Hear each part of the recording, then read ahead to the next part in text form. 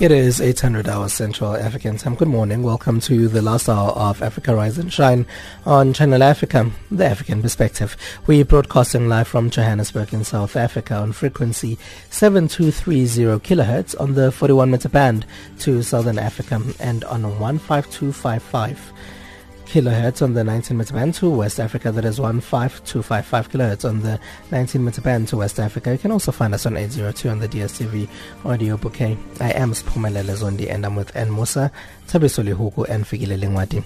Your top stories. South Africa's highest court to rule on secret ballot case. UN welcomes deployment of forces to fight terrorism in Sahel region. Refugee Solidarity Summit gets underway in Uganda today. In economics, South Africa's credibility on the line with foreign bond investors. And in sports, Kenyan athletes gather in Nairobi for national trials. Here's N Musa.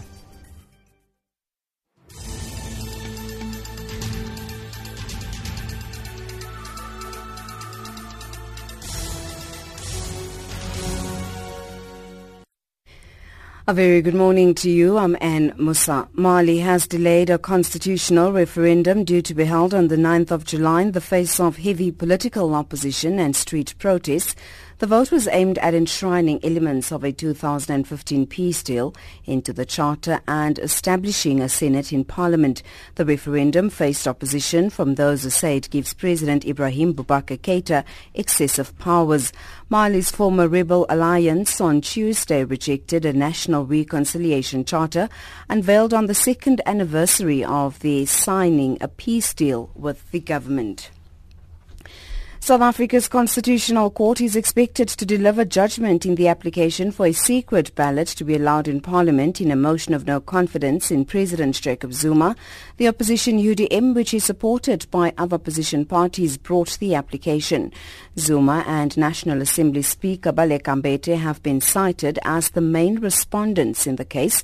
Last month, Mbete postponed the no-confidence motion, which was initially scheduled for the 18th of April, to allow the court to hear the UDM's application and make a ruling. UDM's leader, Bantu Holomisa, says they're confident the court will rule in their favor. We are hoping that we will get the judgment in our favor, but even if we lose, we will still be satisfied that at least the Constitutional Court did listen to our case. In some courts, maybe we would have just been rejected. So we are ready to accept whatever. But at least the UDM is proud that it has presented the argument. The United Nations Peacekeeping Chief Jean-Pierre Lacroix says only a truly inclusive political process can bring peace to war-torn South Sudan.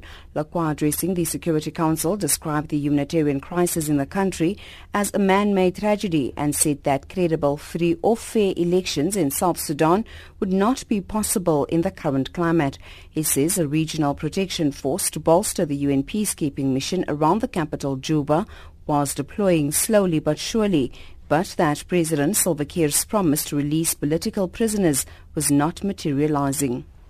Although the President declared a unilateral ceasefire and mounted a national dialogue on 22nd of May, it remains to be seen whether these developments will yield any tangible improvement in the security or humanitarian situation on the ground. We cannot lose sight of the fact that neither the RPF nor UNMISS is a panacea to this crisis. Only a truly inclusive political process and the genuine political will of the key protagonists to end the conflict and implement the agreement on the resolution of the conflict in South Sudan will bring peace to this country. The Gambia's Information Minister Demba Ali Jawu says he understands the impatience of those who are frustrated by the rate of change since President Adama Barrow was elected 6 months ago. He says it's impossible to improve everything straight away after more than 20 years of rule by the former leader Yahya Jammeh. Jawu says the exiled Jammeh will not yet be free to return.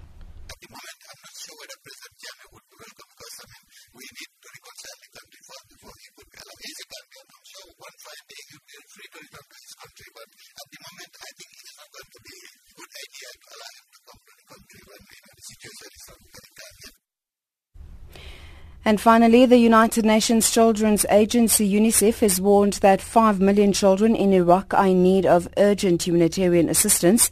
UNICEF says the country's children, particularly those in the city of Mosul, are being trapped in endless cycles of violence and poverty. The BBC's Naomi Grimley reports. UNICEF has published some stark statistics about children in the city. It says in the last 2 months alone, 23 children have been killed in the western part of town. Another 123 have been injured.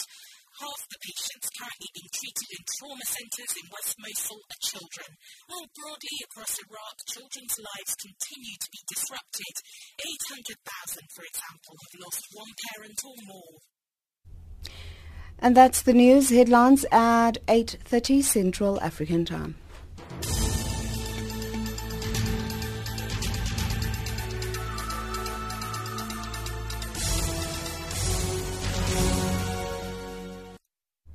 Thank you, Anne. It's 8:06 Central African Time. Let's start in South Africa, where it's all eyes on the Constitutional Court this morning. The highest court in the land is expected to make a ruling in an application brought by the United Democratic Movement that a secret ballot be allowed during a vote of no confidence debate against President Jacob Zuma. The application is also supported by a number of opposition parties and civil society groupings. Amos Pacho reports. If this court says Mr. Mpofu and the UTM, you are correct. The Constitution, the meaning of Section 102 is that the secret ballot is prescribed. Full stop. And we know this open voting ultimately exposes each and every member of parliament to these repercussions, which have not been hidden in this case. They have been explicitly pleaded by the president and are explicitly defended even in their heads of argument. If you have no confidence in a man or woman who is sitting as president, you don't have it. There can't be any risk if you are exercising that vote with your conscience or whether you're exercising it through your party authority. It cannot just convey a conclusion that to hold them accountable is only competent through a secret vote. Legal representatives of both the respondents and applicants made a marathon of submissions for and against the secret ballot during a motion of no confidence debate. The arguments were centered on whether the Speaker of the National Assembly has discretionary powers to allow a secret ballot and if the court can instruct it to allow the practice. Constitutional law expert Professor Pierre DeForce says either way, the ruling marks a game-changing occasion. There are two issues before the court. The first one is whether the Speaker has a discretion to order a secret ballot in certain cases. In that case, I think the litigants have quite a strong case, but we'll have to wait and see. The second issue is on whether the court will actually order the Speaker to institute a secret ballot. That's quite more invasive, and that sort of treads on the terrain of Parliament, so that's going to be a little bit, that's less likely to happen, but once again, we'll have to wait and see. The court action is one of many attempts by opposition parties and civil society organizations to remove President Jacob Zuma from office. UTM leader Bantu Holomisa says they are confident that the court will rule in their favor. We are hoping that we will get a judgment in our favor. But even if we lose, we will still be satisfied that at least the Constitutional Court did listen to our case. In some courts, maybe we would have just been rejected. So we are ready to accept whatever. But at least the UTM is proud that it has presented the argument. The sentiments are also echoed by economic freedom fighter spokesperson Mbuyiseni Ndlozi. We're very much hopeful that the judgment will be positive because we think our representations were very cogent, but also we need this particular judgment to be positive so that we are able to remove the corrupt Zuma and his criminal syndicate that are running the South African government. So we have our fingers crossed and we're indeed hopeful that it will be positive. The Democratic Alliance has also expressed optimism ahead of the judgment and indicated that it is ready to proceed with a motion of no confidence debate in Parliament. Last month, Speaker of National Assembly Baleka Mbete postponed the no confidence motion initially scheduled for April 18th to allow the Constitutional Court to hear the UDM application and make a ruling. I'm Amos Power in Johannesburg. For the fourth time since his inauguration, Nigerian President Muhammadu Buhari flew out of the country on the 7th of May to the UK to continue treatment for an undisclosed ailment. Shortly before he left for the current leg of medical tour to Britain, he missed several state functions, preferring to shift tasks to his deputy, Professor Yemi Osibanjo. Channel Africa's Collins Atohengbe reports from Lagos. With a wild goose chase, Nigerians began to speculate on what could have kept the retired Army General and Nigeria's leader on and off the doctor's table, but coming up with nothing substantial. For some, he has cancer. Others believe that President Buhari is suffering from old age syndrome, and some unconfirmed sources dare to reason that the president was poisoned by an insider acting on behalf of some foreign guidance. Whatever the situation may have been in the past, the most recent declaration by those who think they know him better and have access to the goings-on in London says Buhari has suffered speech defect and is unable to speak. This may be true if his speech at the reception of 82 Chibok girls on May 7, the day he flew out of Nigeria for his medics, is anything to go by. And what's more, it has been alleged that Buhari has not had a telephone conversation with the man he handed the baton to while his treatment lasts. One person who is not patient with Buhari and his party over what seems to be a case of ailing an absentee president is Ayo Fayose, the outspoken Ekiti State Governor and chairman of the opposition People's Democratic Party Governors Forum. He says Buhari should resign if he has any integrity. We are praying for our president to recover very quickly. Why is he finding it difficult to be morally upright and resign? Knowing the hardship, his redundancy is costing the economy and the masses. But as usual, officials of Buhari-led administration rose to the defense of their boss and called for ease. The Minister for Information, Lai Mohammed, says the president did not leave anyone in doubt that his return to Nigeria would be determined by his physicians in London. I thought President made it clear when he was leaving that the London will still be determined by his doctors.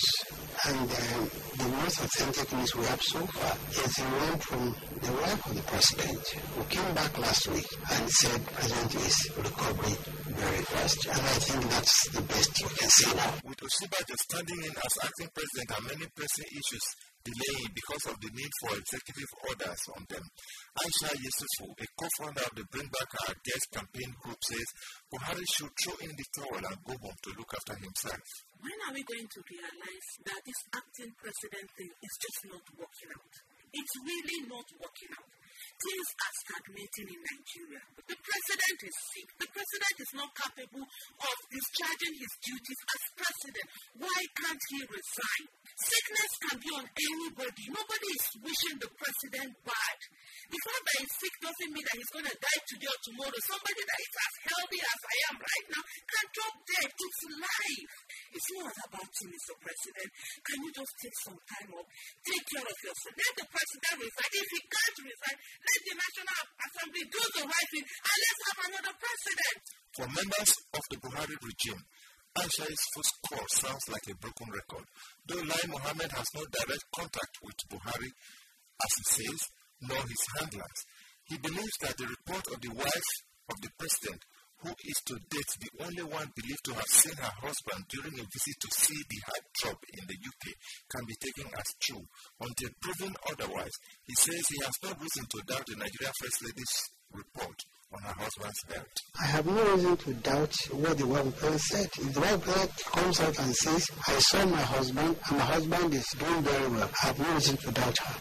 There is a definite silence over the true situation of Mr. President's health, and no one in the presidency has been able to give any news that could pass the litmus test on Muhammadu Buhari.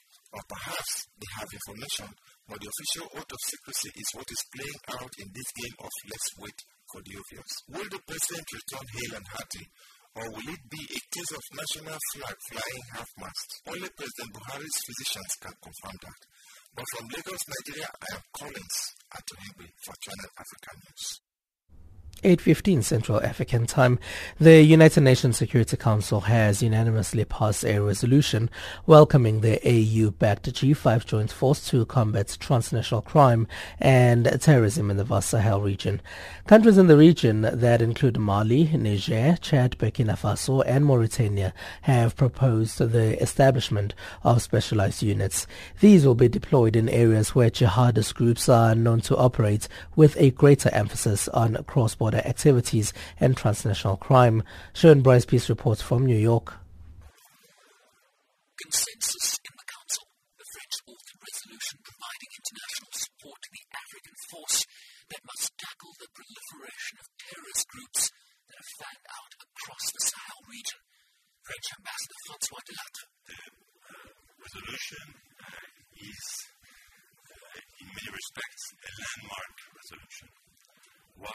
Because, first of all, for the first time in this scale, the Security Council will bring a strong and decisive support to the mobilization of our African partners in the fight against terrorism, in this case, in supporting the G5 Sahel force. So this is, in this respect, a very important resolution.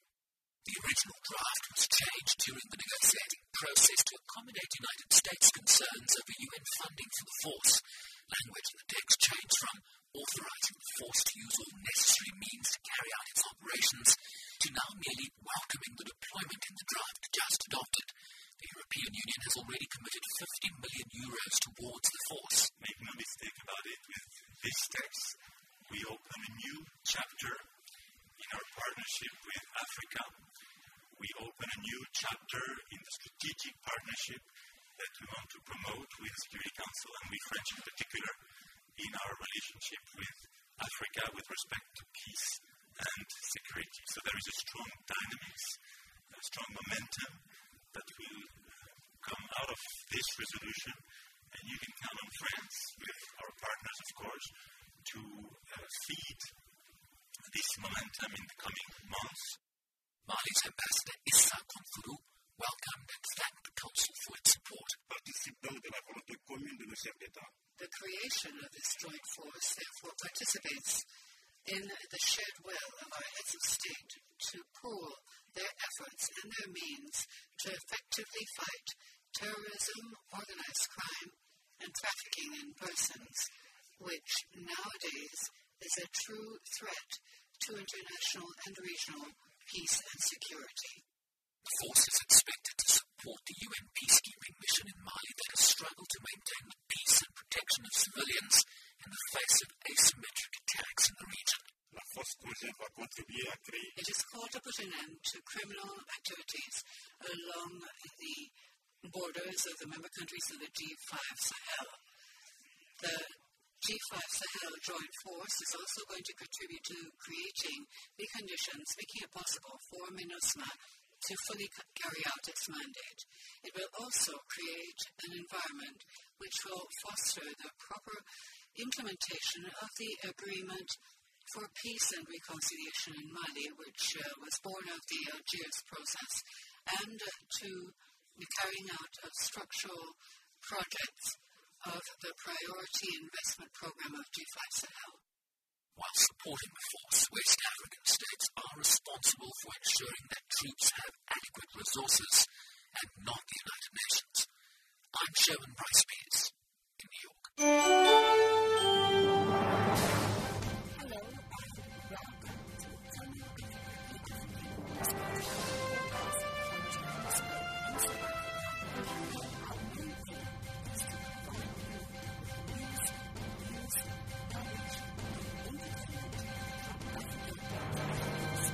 Listeners from around the world. Reporting for Channel Africa in Harare, Zimbabwe, this is Tebo. Reporting for Channel Africa, I am Diana Wanyonyi in Mombasa. For Channel Africa, I'm Kumba Munjere in Johannesburg. Channel Africa Kinshasa, Shanoel Bamwese. Reporting for Channel Africa from Zambia. Bringing you the African perspective.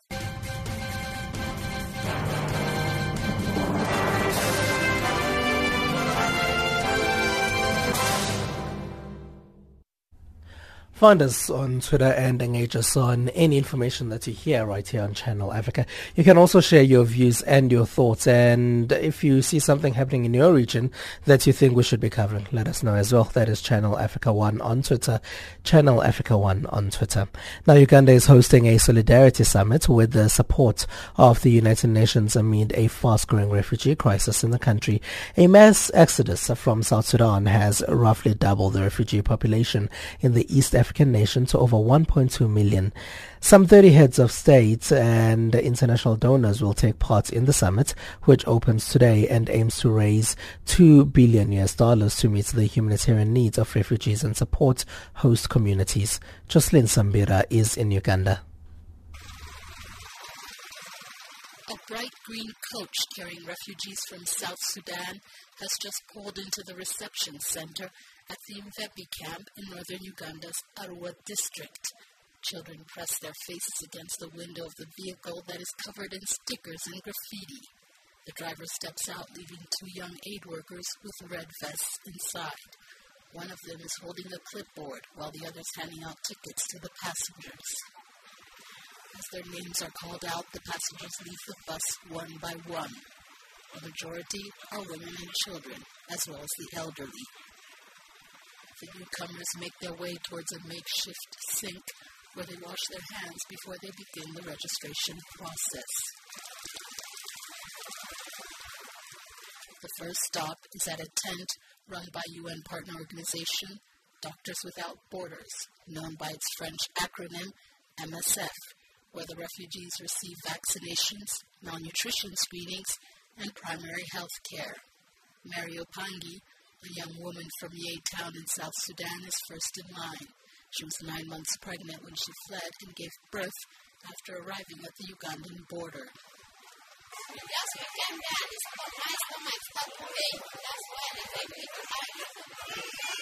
Osman Shabani, the MSF medical team leader, explains the process as a nurse administers a drop of polio vaccine to Mary's baby. After being registered here, they get the drug. These are the children mothers. So they get tetanus vaccine, which by then we used to give for childbearing age. But now, since we are running shortage of food in this country, we try to specialize it only for pregnant mothers.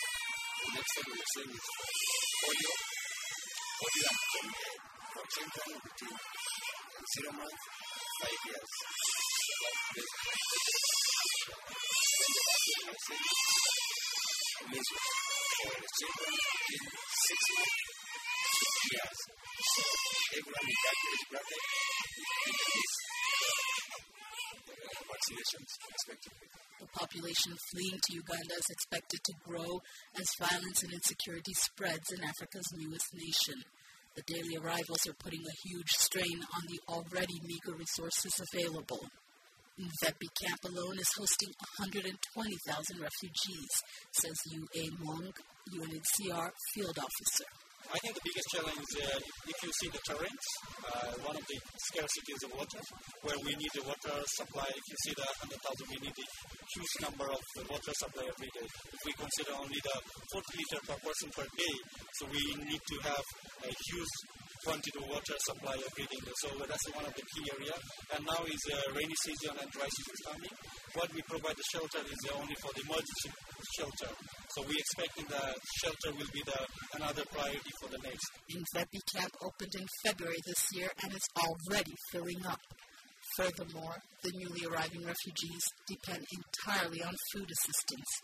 The current funding doesn't cover the vast needs, the UN office in Uganda underscores, and there's a risk that food rations might get cut. Uganda's already opened its door to refugees from Sudan, Rwanda, Burundi, the Democratic Republic of the Congo, and Somalia. With an average of 2,000 new arrivals each day, The country needs urgent and robust support to deal with the refugee crisis. The Solidarity Summit, hosted by Uganda, opens on Thursday and hopes to raise $2 billion during the two-day conference. In addition to its traditional donors, the country is also reaching out to new partners from the Middle East, Africa, and Far East. Jocelyn Sambira, United Nations. Emergency directors of both the World Food Programme and the Food and Agriculture Organization are in the Democratic Republic of Congo. Their visit aims to try and develop joint strategies to provide aid to 6 million people facing food insecurity in the country. Jean-Noel Bamwenze reports from Kinshasa. The Democratic Republic of Congo is facing several humanitarian emergency situations these days, and a complex crisis has been going on since 2 decades now. Violence and insecurity in the Kasai region have come to worsen the humanitarian situation after more than 1.5 million people have been forced out of their homes, bringing to more than 3.7 million the number of internally displaced people in this country. The United Nations are then concerned about the situation, and that's the reason why emergency directors of both the World Food Programme and the Food and Agriculture Organization are visiting the country. The trip takes Dominique Bourgeon and Denise Brown to Goma in the North Kivu province, Kalemia in the Tanganyika province, Chikapa in the Kasai, and Karanga in the Central Kasai. Florence Marshall is the communication coordinator of the United Nations system here in the DRC. The directors of emergencies of the main UN agency dealing with food security and agriculture, FAO and WFP, are visiting DRC these days. They will travel in several places in RDC just to assess the situation and to be able to propose a common strategy in order to provide support and assistance to people in need, and if possible to provide sustainable solution and long-term solution. And the second thing is to raise international community awareness on the necessity to give money for the DRC, because for the time being it's very difficult. The annual humanitarian action plan is funded around 20%, so which is very low because we are already end of June, almost the half of the year. So it's the reason why we have this visit, because we want to draw people's attention on the need to fund projects and to give money in order to provide assistance to people in need. Among the people in need of assistance are those suffering from malnutrition. The communication coordinator of the UN system has described the situation as a challenging one. Almost 2 million children suffering from deep and severe malnutrition. The humanitarian situation is very concerning, and the figures are gloomy and depressing, according to the communication coordinator, Florence Marshall. The latest figures we have regarding malnutrition are really very gloomy and somehow depressing. It's really a major challenge that the DRC will have to face in the coming weeks. As of today, 3.5 million children are affected by malnutrition, and out of them, almost 2 million are suffering from really deep and severe malnutrition. And it's really very concerning because, as you know, the soil in the DRC is very good. Our colleagues from WFP and from FAO have already explained to us that DRC alone could feed all Africa if all the resources could be properly exploited. For instance, in the Ituri province, according to the latest report from the National Program of Nutrition, more than 400,000 children are suffering from malnutrition. Poverty is at the heart of the issue because the parents of the children cannot afford buying proper food for their children. So this is one thing. Another thing is that we witness a lot of displacement of population location, and if you are displaced, you don't stay in your neighborhood, so you don't have access anymore to your fields. You cannot anymore produce food.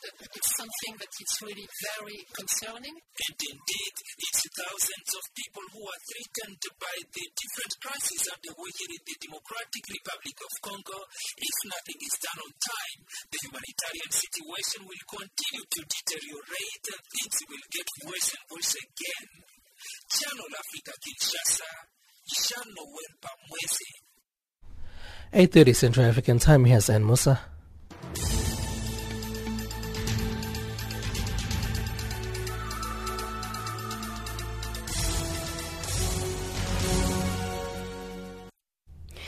A very good morning to you. I'm Anne Musa. The headlines: Mali delays a constitutional referendum due to be held on the 9th of July in the face of heavy political opposition and street protests. South Africa's Constitutional Court is expected to deliver judgment in the application for a secret ballot to be allowed in Parliament in a motion of no confidence in President Jacob Zuma. And the United Nations peacekeeping chief says only a truly inclusive political process can bring peace to war-torn South Sudan. Those are the stories making headlines.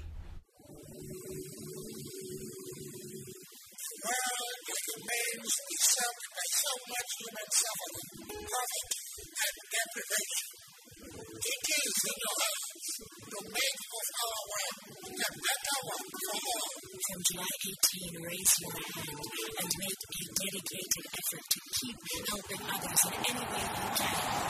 Make every day a Mandela Day. Raise your hand or make a difference. It is 8:31 Central African Time, and you can find us on Twitter on Channel Africa 1 or send us emails info@channelafrica.co.za. My name is Siphumelele Zondi and you're listening to Africa Rise and Shine. The Chinese government has donated $5 million to the United Nations World Food Programme, or WFP, to buy food to feed more than 250,000 hungry people in South Sudan. Channel Africa's James Shimanyula tells us more. More than a quarter of 1,000,000 hungry people have cause to be happy in various parts of the famine-stricken South Sudan, Africa's newest nation. Extreme hunger has been sweeping across villages where the Sudanese people live as international aid agencies struggle day and night to ensure that at least many families get the much-needed food. 3 years of fighting coupled with the acute famine have left the people of that country without food. The usual seasonal rain has failed to come, and farms have remained dry and unsuitable for planting crops.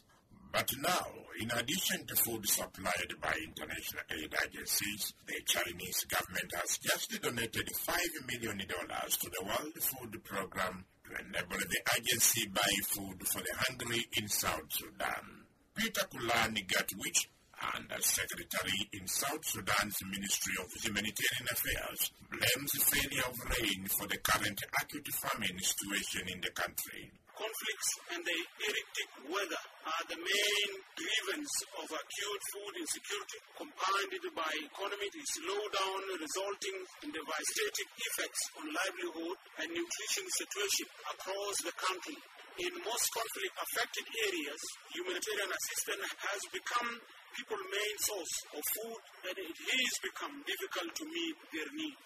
World Food Programme Deputy Country Director for South Sudan, Joyce Luma, has saluted the Chinese government for the donation, which she said was timely, and the very donation that will help purchase food to feed the country's hungry people. At the peak of the lean season this year, we will have 5.5 million people who do not know where the next meal comes from. Parts of the country is facing famine. This year, we have seen the highest levels of acute malnutrition and hunger in these countries. A large number of hungry South Sudanese live in remote areas where there are no roads, and if roads exist there, they are impassable. But the United Nations World Food Programme Country Director for South Sudan, Joyce Luma, says her agency will ensure that food is distributed extensively. WFP has an extensive network of supply chain employing road, air, and river transport to provide assistance to people in the remotest parts of the country. This year, WFP plans to provide assistance to 4.1 million people facing acute hunger and those facing famine. He Chandong, the Chinese ambassador to South Sudan, flashed back to 1949 when China faced severe famine and said his country has passed through hunger, hence the donation it has given to the World Food Programme to buy food for the hungry in South Sudan. We feel the pain of the South Sudanese people in our hearts. And I would like to say that this package of help, that is the 2,400 metric tons of Sudan, is only a portion of the gift from the Chinese government and Chinese people to South Sudan this year. And in the remaining of the year, in July and afterwards, there will be more than 8,000 metric tons of rice coming in. That was China's ambassador to South Sudan, He Chandong. Reporting for Channel Africa, this is James Shimanula. The Zimbabwean government, together with the UNHCR and other UN agencies, has launched an interagency refugee appeal for $11 million. This is to address the influx of Mozambican refugees. The appeal seeks to raise resources for the most urgent unmet needs for Mozambican asylum seekers. Simon Muchema reports from Harare. As the population of Mozambican asylum seekers continues to swell in the eastern province in Zimbabwe, United Nations High Commissioner for Refugees, UNHCR, and other UN agencies on Wednesday appealed for nearly $11 million. The appeal, covering June to December 2017, is aimed at supporting efforts by the Zimbabwean government and UN agencies in providing protection to the Mozambican refugees, mainly at Tongogara refugee camp. A few months ago, an assessment visit by government officials revealed UNHCR had limited resources and failed to deal with the high influx of Mozambicans into Zimbabwe. Currently, Zimbabwe hosts nearly 17,500 persons, with some 11,000 being refugees at Tongogara refugee camp near the eastern border with Mozambique. The camp has mainly refugees from DRC, Burundi, Rwanda, Mozambique, and the Horn of Africa, but the influx of Mozambicans is said to be stretching the available resources meant to offer housing, education, health services, and protection. The challenges at Tongogara camp were further compounded this year with floods. Hence the appeal for the next 6 months on behalf of the UN Resident Coordinator, UNICEF Country Representative Mohamed Ayoya said. Existing resources were used to assist over 7,500 Mozambican asylum seekers. Some 1,000 are currently in Tongogara refugee camps, while approximately 6,500 are living in 88 villages in Chipinge. The appeal calls for partners to renew their commitment to the vulnerable Mozambicans who have fled conflict and are currently supported by host communities, who themselves actually have very, very little means. Therefore, additional resources are urgently required for the governments and humanitarian partners to scale up protection, health, nutrition, and other solutions for the refugees and asylum seekers in Zimbabwe. According to the Minister of State in the Vice President's office, Clifford Sibanda, government is hoping the appeal would allow increased funding. It hopes that we create a home away from home and restore human dignity for the suffering refugees and asylum seekers in Zimbabwe.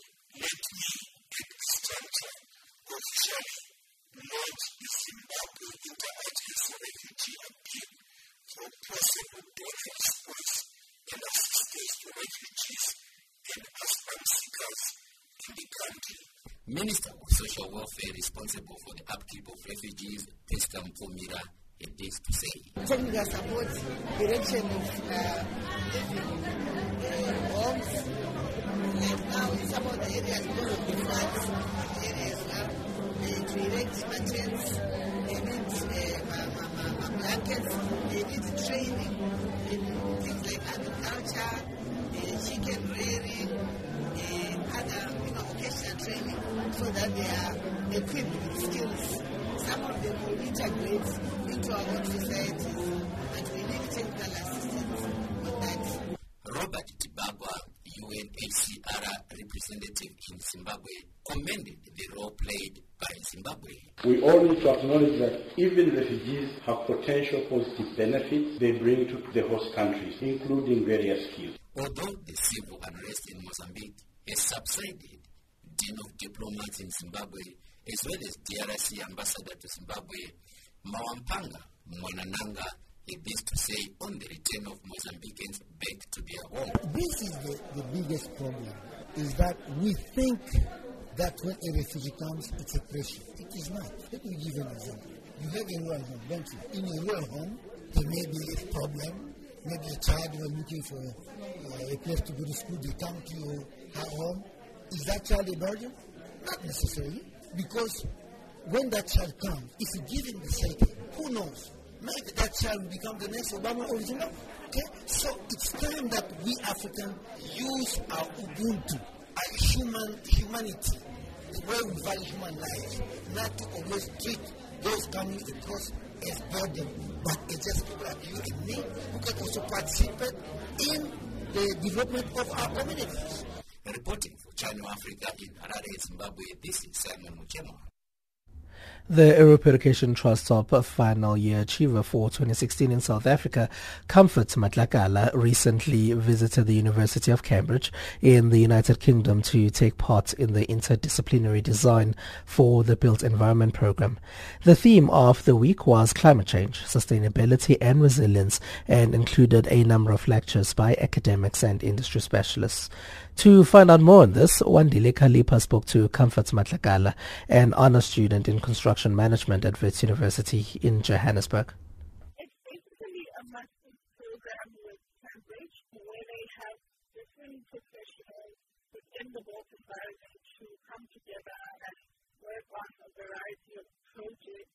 And in the end, it still has to meet the same master's requirements in terms of they have to produce a research report as well. But in essence, when I was there, I was exposed to the residential week, which has a studio project for the week based on the theme of the week, where you have a topic within the built environment and you guys have different lectures to learn from each other as well as you conduct a studio project which will help contribute to your overall learning.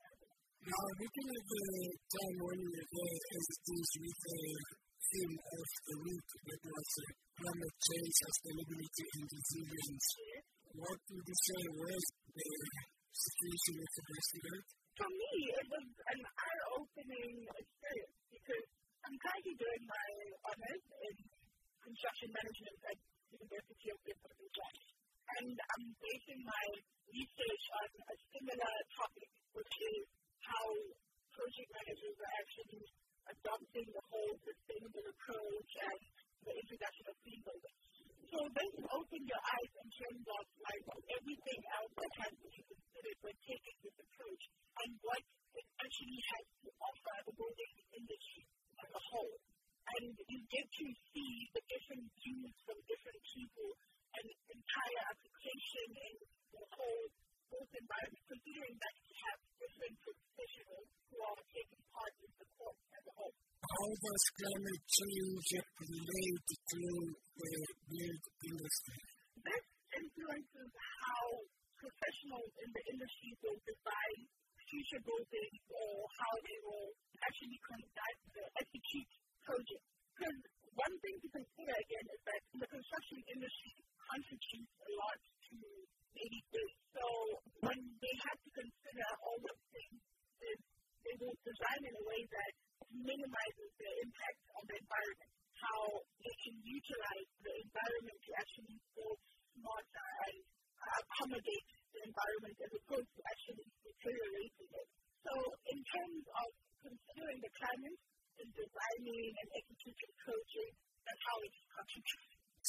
with regards to that, how does indigenous knowledge of building get in with regards to the building industry? With to the existing knowledge in terms of building and what has been done for years, what will change and what the contribution will be is that those methods and all those materials and technology, it will be modified in a way that most buildings will be smart and sustainable, and it will contribute to the overall lifespan of a building. You mentioned the issue of the building industry contributing to a lot of refuse. So now, as it is with your studies now, as your honors, how do you see the building industry reducing some of this refuse that is coming out after doing the building process? One of the things that actually contribute to this is the actual things on site. So most of the methods that are being adopted right now is they are introducing modular building or prefabrication, which will mean that components come to site already done. There is Comfort Matlakala in conversation there with Wandile Kalipa. It's time for economic news. Here's Sabisele Hoko.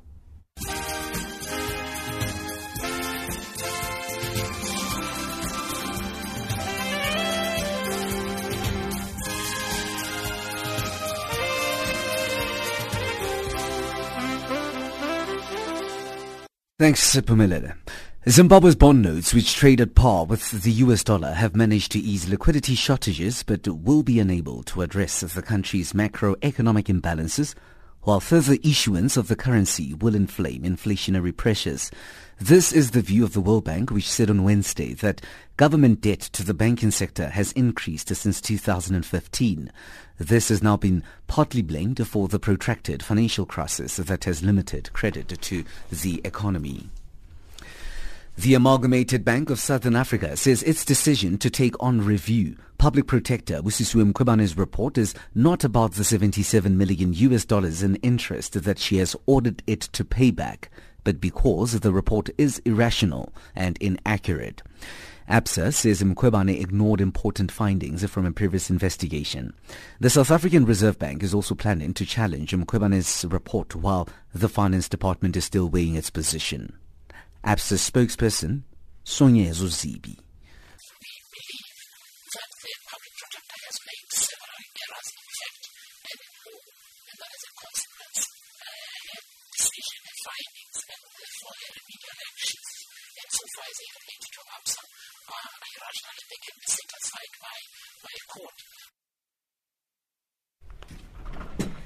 The British government is setting aside funding over the next 3 years to reduce the number of migrants crossing the Mediterranean from Africa to reach Europe. In 2016, over 180,000 migrants arrived in Italy via this route, a figure that's expected to rise this year. In total, more than 1 million migrants arrived in Europe last year, many of them fleeing conflicts in the Middle East. The BBC's James Landale reports. The money from Britain's foreign aid budget will pay for migrants to get home, support the resettlement of refugees in the region, and help African countries tackle people smuggling. It will also provide food, water and medical care for those who need it.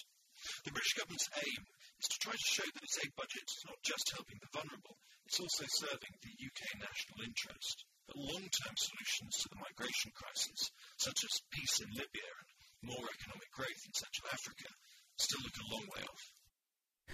Roads leading to Cote d'Ivoire's major cocoa part of San Pedro have reopened after a week-long closure caused by heavy rains. San Pedro, the West African country's second largest port, is located in the southwest near the main cocoa growing regions, and most of the cocoa beans are expected from it. Exporters said last week that the roads and bridges that connect Grabo, Para, Dabo, Grand Barraby in the far southwest to San Pedro had all been cut, as was a bridge linking the port to the cocoa centers of Sobre, Daloa and Douekwe. Heavy rains have caused havoc across Cote d'Ivoire in recent weeks, flooding roads, destroying homes and causing 15 deaths this month. The US dollar trades at 13.6 in South Africa, 10.19 in Botswana, 9.18 in Zambia, 7.9 in Britain, 8.9 to the euro. Gold $1,252, platinum $927 an ounce, Brent crude $44.77 a barrel. Africa Rise and Shine.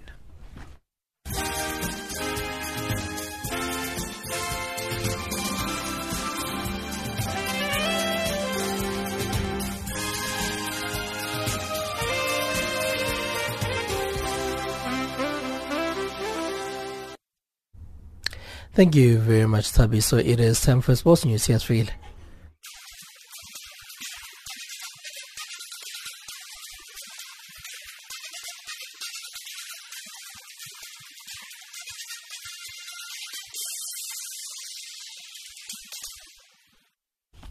In our sports update this hour, we begin with football news. CAF Champions League champions Mamelodi Sundowns secured a point in Tunisia as they played to a goalless draw with Esperance last night. The home side enjoyed most of the position in the opening 15 minutes and looked threatening down the flanks, although they failed to create a clear-cut chance. Sundowns eventually started seeing a bit of the ball after 20 minutes, but they failed to threaten in the final third. Esperance upped the tempo in the closer stages as they pushed for a winning, and they went close to scoring in 88th minute. But Onyango produced a good save to deny the host a goal. Nevertheless, Sundowns managed to hold out till the final whistle to claim a point on the road. Portugal claimed their first victory at the FIFA Confederations Cup 2017 after defeating Russia 1-0 in front of a crowd of 42,000 people in Moscow. Cristiano Ronaldo's early header was enough to give the European champions all 3 points at the Spartak Stadium, despite their best efforts, particularly in the second half. The tournament hosts could not find a way past Portugal goalkeeper Rui Patricio in the Group A encounter. Meanwhile, Portugal supporters were not concerned about the tax fraud case that had been opened against Ronaldo by Spanish authorities.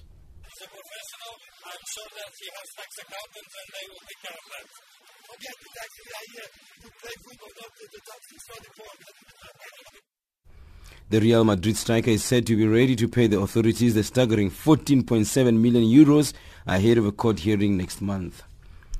And in athletics, Kenya's reigning athletes and the athletics world champions face a tough challenge from a crop of young runners as the country prepares to choose a team to defend their title in London.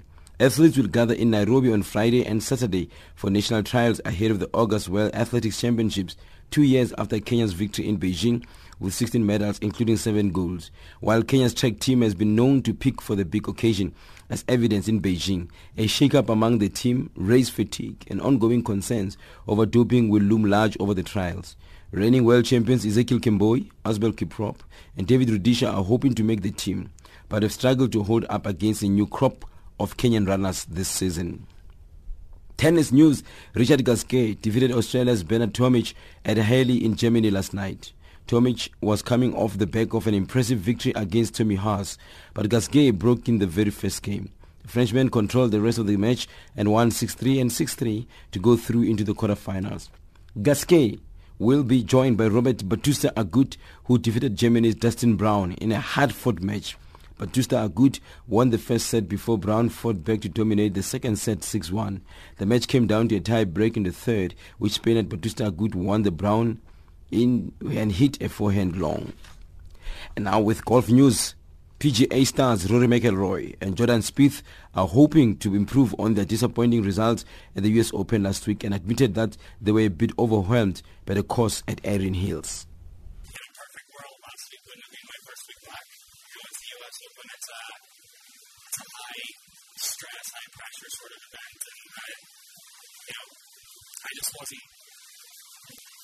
I just hit my stride a little too late. I played well the last 9 holes on Friday, and was just trying to shake the rust off before that. And I started well on Thursday, but it all sort of caught up with me.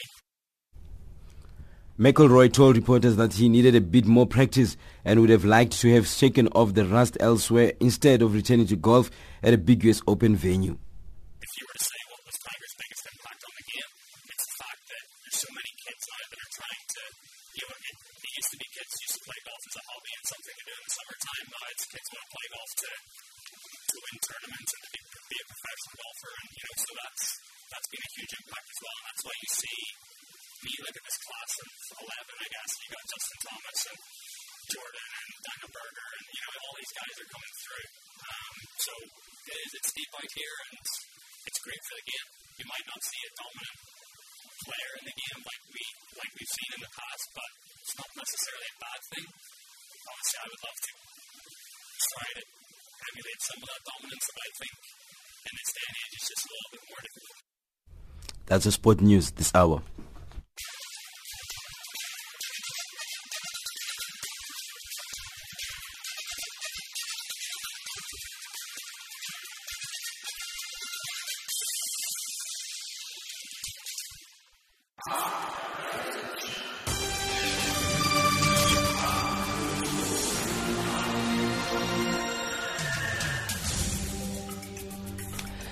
Let us recap our top stories right here on Africa Rise and Shine this morning. South Africa's highest court to rule on a secret ballot case. UN welcomes deployment of force to fight terrorism in the Sahel region. Refugee Solidarity Summit gets underway in Uganda. In economics, South Africa's credibility on the line with foreign bond investors. And in sport, Kenyan athletes gather in Nairobi for national trials. And that wraps up Africa Rise and Shine for today. For myself, Spumelele Zondi, producers Pomodora Makata and Jane Obotata, technical producer Sfiso Mashekho, and the rest of the team, thank you very much for listening. Please send us emails. We're on info@channelafrica.co.za. That is info@channelafrica.co.za. On SMS, you can find us on +27 796 957 930, +27 796 957 930. You can also send us tweets. We are on Rise Shine Africa or Channel Africa 1. We leave you with Musa Manzini's Blue Bass.